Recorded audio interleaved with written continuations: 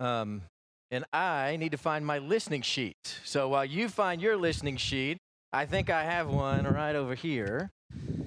I do, right here. And you need to find yours as well. The text at the top will be our text for this morning that we're going to read out loud together. So make sure you have one of these. And we'll stand and let's read this text together. This then is the text for today. Or do we provoke the Lord to jealousy?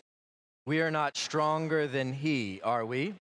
All things are lawful, but not all things are profitable. All things are lawful, but not all things edify. Let no one seek his own good, but that of his neighbor. Eat anything that is sold in the meat market without asking questions for conscience sake, for the earth is the Lord's and all it contains. May God bless the reading of his word. If you're not aware, and you may not be, one of the unifying things of our church is we do the same scripture across the entire week and across our services. And this week, that was 1 Corinthians 8, all of the chapter, and 1 Corinthians 10, kind of the back portion of 1 Corinthians 10. And you get to read a portion of it together with us in the service. But no, there's a greater context for all of this scripture that we read. And in fact, in today's sermon, you may want to go ahead and open your scriptures to 1 Corinthians 8, because we'll get there in just a little bit. Before we do, let's talk about Leonardo da Vinci. Leonardo's largest surviving panel is a piece of art entitled The Adoration of the Magi. Leonardo painted this beautiful work of Mary holding the infant Jesus. And as she's holding Jesus, there are all kinds of visitors that are coming in around them, people all over the scene, the Magi and everyone else coming in around them. And it's a beautiful picture that Leonardo painted in 1481 in Florence, Italy. But through 500 years, there have come layers and layers of dust and grime over the top of the piece. And not only that, at some point along the way, somebody thought it would be nice to add varnish over the top of the piece. And so through time, the whole thing was completely altered. Time caused the boards in the back to crack. And that caused the face of it to crack, and the colors began to fade. And the masterpiece was deteriorating, as all earthly things do. Then the Italian Culture Ministry took it upon themselves to restore this priceless masterpiece. Painstakingly, they worked for 6 years to restore this masterpiece, to fix it, to get it back to the ideal place, the ideal picture that it once was. And amazingly, this restoration gave the piece a new life. Far more than any of them dreamed it would. As they were restoring this piece of art, they found several figures that were hidden under dirt that no one had seen before, or at least not in a couple hundred years. And as they kept taking layers and layers away, they saw the sky in an original light blue that was brilliant. The faces in the crowd were more expressive. There was a newfound depth to the entire piece. It was as if the painting came alive when the restorers cleaned 500 years of filth off the face. The masterpiece was restored. And in some sense, this is what has happened or is happening to creation. Creation itself was the grand masterpiece of our God. But with the addition of humanity plus time, you get a certain destructive filth that separates us from what God intended all along. In fact, our disobedient behavior intensifies the deterioration of God's masterpiece, dulling the blues of the sky into darkness. See, in all that we do as humanity, we have marred the masterpiece. God created something beautiful and something holy, something pure in creation, and we marred his masterpiece. But in all that we did and all that we do to dull and to mar the masterpiece of God, God sent a restorer. God sent someone to fix all that we have broken. God sent someone to restore all that we have dulled and made dim. God wants it to be enlivened and brightened up again in this world, in this creation, and He sent us a restorer. See, the adoration of the Magi painting, it was restored by the Italian government, and it was restored by people who had no clue what they were going to find underneath all the filth. They had a certain learning curve in that restoration process as they worked through the whole piece. And all along the way, as they worked through it and they learned what they needed to do, they uncovered a beauty that none of them had ever known and none of them had ever seen as they worked through all of the grime. Now, the opposite is true of Jesus Christ. There was no learning curve with Jesus. See, 3 times we are told in Scripture that Jesus was the agent of God in creation. You have those listed on your listening sheet. John 1, Colossians 1, Hebrews 1. They all state that in the beginning, Jesus Christ was there, a part of that creation in the Godhead. Because often we think about the origins of Jesus around that same adoration of the Magi time. But Christ in the Godhead pre-existed that earthly form. Christ was first. Christ was before the grand masterpiece of creation. So what that means, and to better understand in our Christology, what that means is there's no learning curve with Jesus Christ. We marred the masterpiece. We made it ugly. And God sent this restorer in the person of Jesus Christ. But Jesus wasn't surprised by any of it. He wasn't surprised at how filthy it had become because He was always there. And He's not surprised by the beauty that it can be because He was there in the beginning as creation happened. He's not amazed at the beauty of perfection because He's already seen it. And most importantly, in all of that, Jesus knows exactly what we need for complete restoration this morning. Whatever you need as a fix in your life, whatever this world needs for complete restoration and holiness, Jesus already knows and has the answer in front of us for complete restoration. Jesus knows every inch of filth that is caked over our lives, knowing the exact point of perfect restoration. He would never push it too far because He knows where we need to be. And so this is the part of the work of Jesus Christ. He's clearing and He's cleaning our lives towards this perfect kind of restoration. But there are times in our lives we don't even realize the generations of grime that we have muddying our lives beyond recognition. We don't see it, but Jesus can see that grime and see through it to the heart of us. And Jesus came to make things right, to make things perfect. In this marred masterpiece of creation, Jesus knew what He had to do. And here's the reality of that whole situation. For this marred masterpiece to be made right again, there's only one way that happens, and it's by the blood of Jesus Christ. Right? That Jesus had to go to the cross, and that's where our restoration is found, is in that blood of the cross. See, that was the process, and we have to understand this whole process before we dive into the particulars of the text. The process was God created this grand masterpiece of creation, and we marred it with our sinful behavior. And as we marred it, God sent a restorer, and that was Jesus Christ on the cross. And so the blood of Jesus is still slowly purifying this creation that God had made. It's into its intention, to what God wants it to be. Now, practically, all of this is summed up in the most beautiful verse of the week.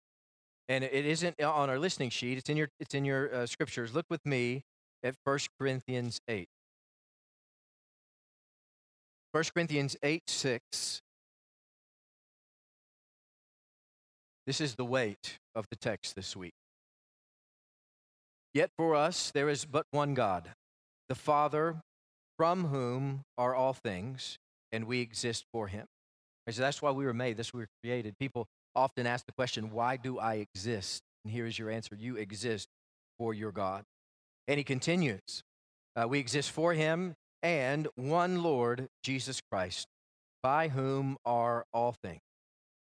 And again, we exist through him. It's through Christ that we are able to exist. So this is the message of Scripture that we have before us this morning, that no matter what you have going on in your life right now, God has already set the restoration process in motion. Long before you ever knew that you needed the Christ, even yet while you were still enemies of our God, he set the restoration process in motion. He ordained that you would be fixed and restored. He ordained that you would be redeemed this day and made right with God, perfect in his holy heaven again.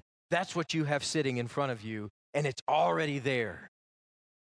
And further still, maybe more in line with this week's text, Scripture reminds us too that no matter what the church is facing, and no matter what the church is fighting about, God already has a plan for restoration. In fact, God's plan of restoration is already underway. You just need to get on board with it.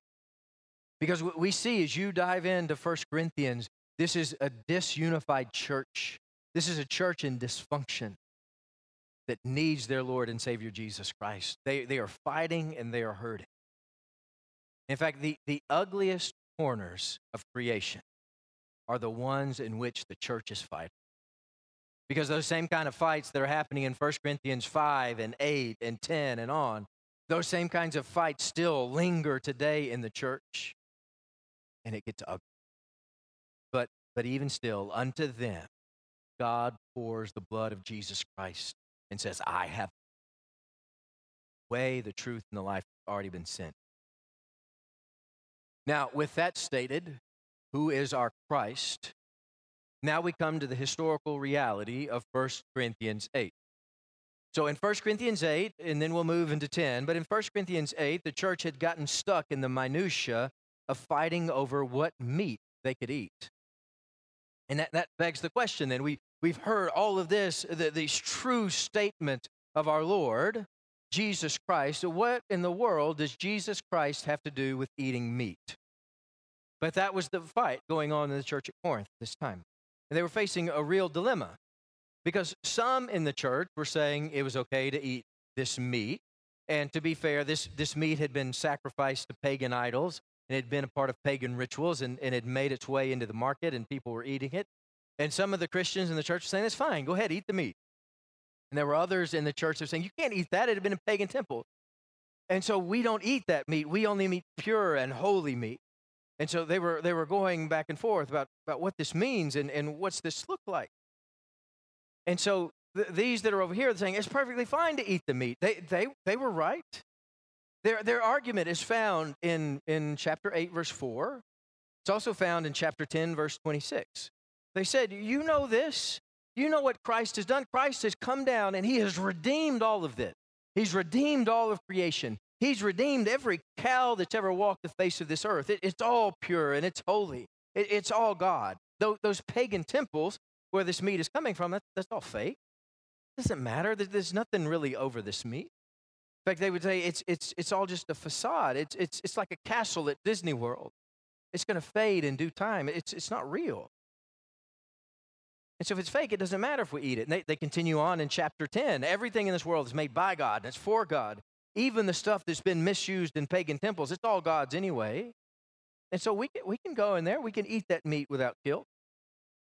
Now, to be clear, and this is what we need to understand, this theology is absolutely sound. It's correct. There's only one God, and all that this earth contains is his. However, their correct theology was applied incorrectly. And it's partly due to this fact. This restoring work of Jesus Christ, that Jesus has come and to restore the marred creation, this restoring work of Christ is still ongoing. It's not complete yet, and it won't be complete until the day of our Lord, until Jesus Christ comes back again. And so that's still happening. The restoration's still going on. And in that means there's still blatant sin happening in this world. There are souls to still be saved, right? There are souls to be redeemed, and there's still real evil at work in this world, sort of spewing filth across God's masterpiece. He's saying all of that is still happening. And to be clear, the text kind of goes beyond this in other ways too. And so I want you to hear what he's saying in chapter 10, verse 20. So this is beyond our text. So if you look up in 10, 10 verse 20, look up with me. No, but I say, so this is Paul talking about these meats that's been in the temple sacrifice, that these things with the Gentiles sacrifice, they sacrifice to demons and not to God. And I do not want you to become sharers in demons. You cannot drink the cup of the Lord and the cup of demons. You can't partake of the table of the Lord and the table of demons. Or do we provoke the Lord in his jealousy? We are not stronger than he, are we? And so you get this sense that there's something else going on, right? You can surely make the argument that the definitive last stand was Christ on the cross, right? Our Lord and Savior defeated sin and death on the cross, and you would be absolutely correct. But the restoration of creation is still underway, and these antagonistic demons will not surrender until the day of the Lord. And so you can claim Jesus' victory is true and walk through that. And walk through the filth that the demons spew. But why would you do that? Why would you submit to that? Why would you tempt yourself and dine with demons? Because that's what's happening over here. Those pagan rituals, those are fake. The temple is fake. The idols are fake. But there's real evil behind those idols. And really, you're right. God could save you from them. All of those demons and that evil is powerless in comparison to God. But why would you risk it? Why would you walk through those evil steps and in those evil places when God has something greater in store? Right, so this is a matter of soteriology. This is a matter of salvation of yourself. Right, and this is not just a matter of what we're going to have for dinner tonight. But even something as minor as the ingredients of your next meal matter in the plan of salvation. That's where Paul's going with all of this. This does matter in the grand scheme of salvation. Salvation for yourself or the others around you can be directly related to what you're having for dinner tonight. In fact, the salvation of many can be directly related to where you have dinner this evening. And so 1 Corinthians 8 and 10 both spell this difficult truth out for us. And so you have to understand where you fit into this process. So on a personal level, so this is back in chapter 8, as we're working through chapter 8, there were people that were going to have dinner in these pagan temples. And they were saying this was because of high Christology. I believe my God is great. I believe God has already redeemed this, so it doesn't matter if I'm over here and I'm eating this meat. But there's great pain in that. Those idols, they don't exist, but the evil is real and it's active in this world. And those idols are a product of the handiwork of Satan. And though Satan be powerless before God, you are still weak in comparison. And there's no need for you to live your life in a way that you tempt evil. So stay away from those situations where evil apparently resides. It's really a matter of your own salvation. This is a matter of your own personal restoration. In fact, as you walk into a place where evil resides, it can set you back decades into your own personal restoration. That evil can wreck your life, even as a Christian. Be careful. But even still, more importantly than that, as he gets further into chapter 8, he says even more importantly than that are the people that are around you. Because even if you walk into a pagan temple like that and you are able to withstand the temptation and withstand the arrows of the evil one, there are many people around you that are watching your life. And not in a judgmental type of way, but people around you who value you and trust you. There are people around you who see what you do and want to do the very things that you're doing. And when you walk into a place like that where real evil resides, you are giving them permission to do the same thing too. And that's the fact of the reality of us living in community together, because that's what church is, that we're in this together. You're not in this on your own. That your salvation is tied up in the life of this church, and we are walking in this process together. This restoration that's happening around us, this is Jesus Christ in work in us as individuals and in work as the church as a whole. And so we're doing this together. But our own fleshly reaction to this is those people over there, they're responsible for their own actions. I'm not responsible for them. But hear me, that's not the biblical view. According to the text, you are responsible for their action. Right? If we are a part of a church together, we are responsible for one another's actions. In fact, we work diligently to make sure that we are taking care of one another in this way. And we are keeping our brothers from sin and our sisters from sin. See, you are absolutely responsible to keep your sister or your brother in Christ from sinning. And there's a deep reason why here. See, sin is such a terrible disease that Paul says here at the end of chapter 8, verse 13. It's the last verse of chapter 8. That if eating meat causes my sister or my brother to sin, then I'm going to become a vegetarian. This is that big a deal. I'm going to cut meat completely out of my life if you will not sin in that way. So he's saying if your actions give someone else permission to sin, then you must stop immediately. We take sin seriously. See, there's two deep threads in that where Paul says, well, I'm just going to, if it saves you from sinning, I'm going to stop eating meat completely. There's two deep threads of why that happened. The first, we already hit on last week and before, like 1 Corinthians 5, that sin can never be tolerated in the church. We must rid the church of any and all filth that we are a part of ourselves or any and all sin that we see. In fact, sin is so destructive and deteriorates the church from the inside out in such a way that we have to go to extreme measures to stop it. In fact, sin cannot be let in the door because any way that it creeps in, it begins to tear us apart. So that's one thing. Sin's never tolerated in the church. And then the other thing, the other deep thread here is that in Jesus Christ's restoration, we saw a beautiful model of humanity. See, when Jesus came into this world and became like us in humanity and went to the cross in his death, he was completely selfless. And for our sake, it's for each one of us in this room, for each one of us in this world, Christ bore the brutality of the cross. And that's true, and that's certain. And what that means for us and where this text is going, so that means for you that if we have to bear any brutality to keep a brother from sin, then we do it with great joy. If there's any brutality that I have to face and take on for your sake, then I will do it because that's the model that has been set for me in the person of Jesus Christ. So for our brothers and our sisters' restoration, we will do whatever we have to do. So Paul says, if I have to become a vegetarian, I'll become a vegetarian. Whatever I have to do for your sake, that's what I'm going to do. So that covers your salvation. That covers the salvation of the church as it's happening in front of us. But even further, especially as we move into chapter 10 of this week's text, further in soteriologically thinking, we move to non-believers. Right? So maybe we need to think through places here. So we've already talked about eating sort of meat in the pagan temple, right? So if there's a pagan temple and you go in there and you eat meat, you need to abstain. That's not where you need to be. You know the answer to that. He's talking about eating sort of this pagan ritual meat in front of other believers. He said abstain if it causes problems. You know, whatever you need to do, that's what you need to do. But then he shares this scenario where if you go and you're eating with non-believers, wherever that is, maybe a non-believer invites you to their home.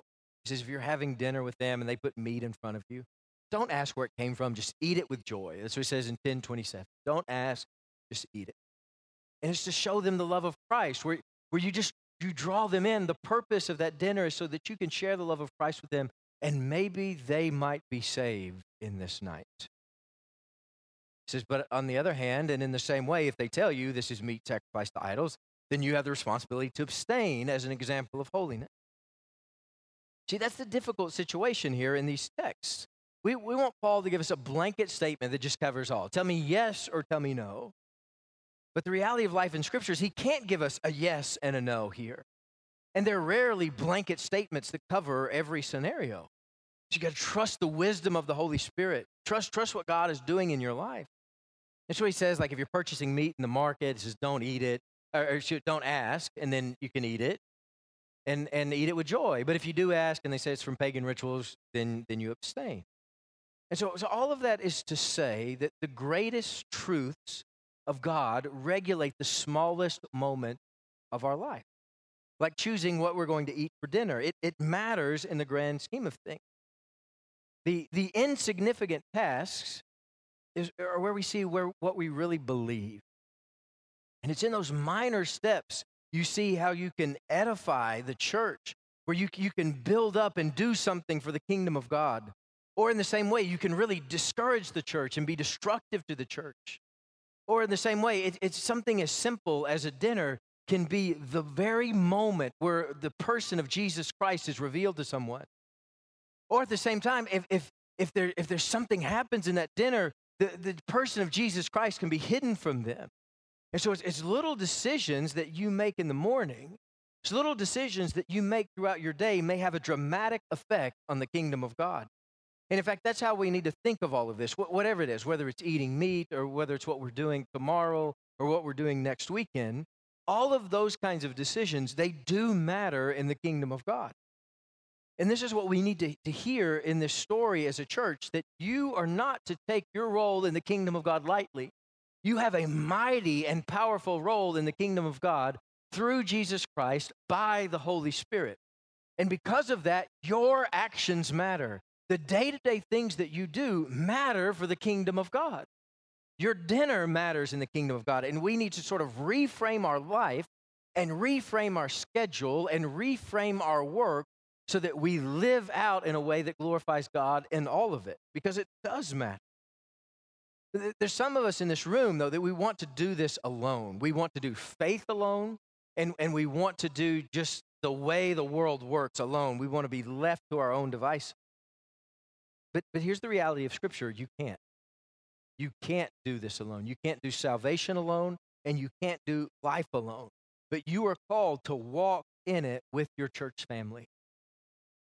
That we are all in this together. And the decisions that we make, the daily decisions that we make, not only affect us, but they affect the people that are in this room and are part of this church. And the decisions that we make affect the kingdom of God in all kinds of ways. And we need to be ready to account for those ways. Where my schedule this week is impacting the kingdom of God, it's either edifying the kingdom of God and building it up, or it's tearing the kingdom of God down. And so remember, for all of us, we're being restored.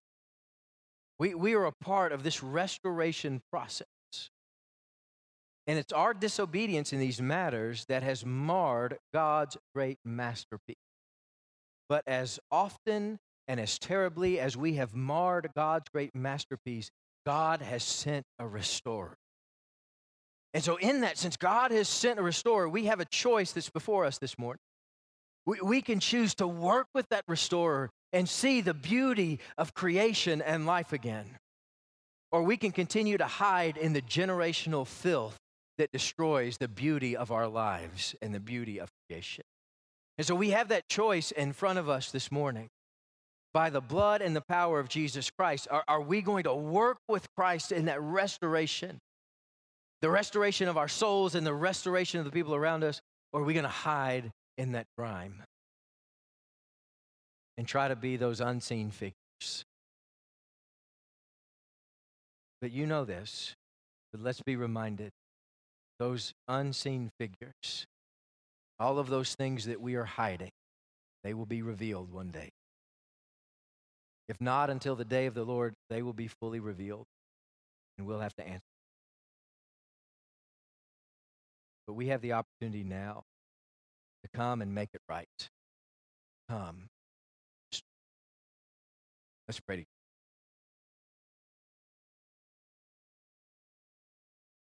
Father, we thank you for this beautiful text,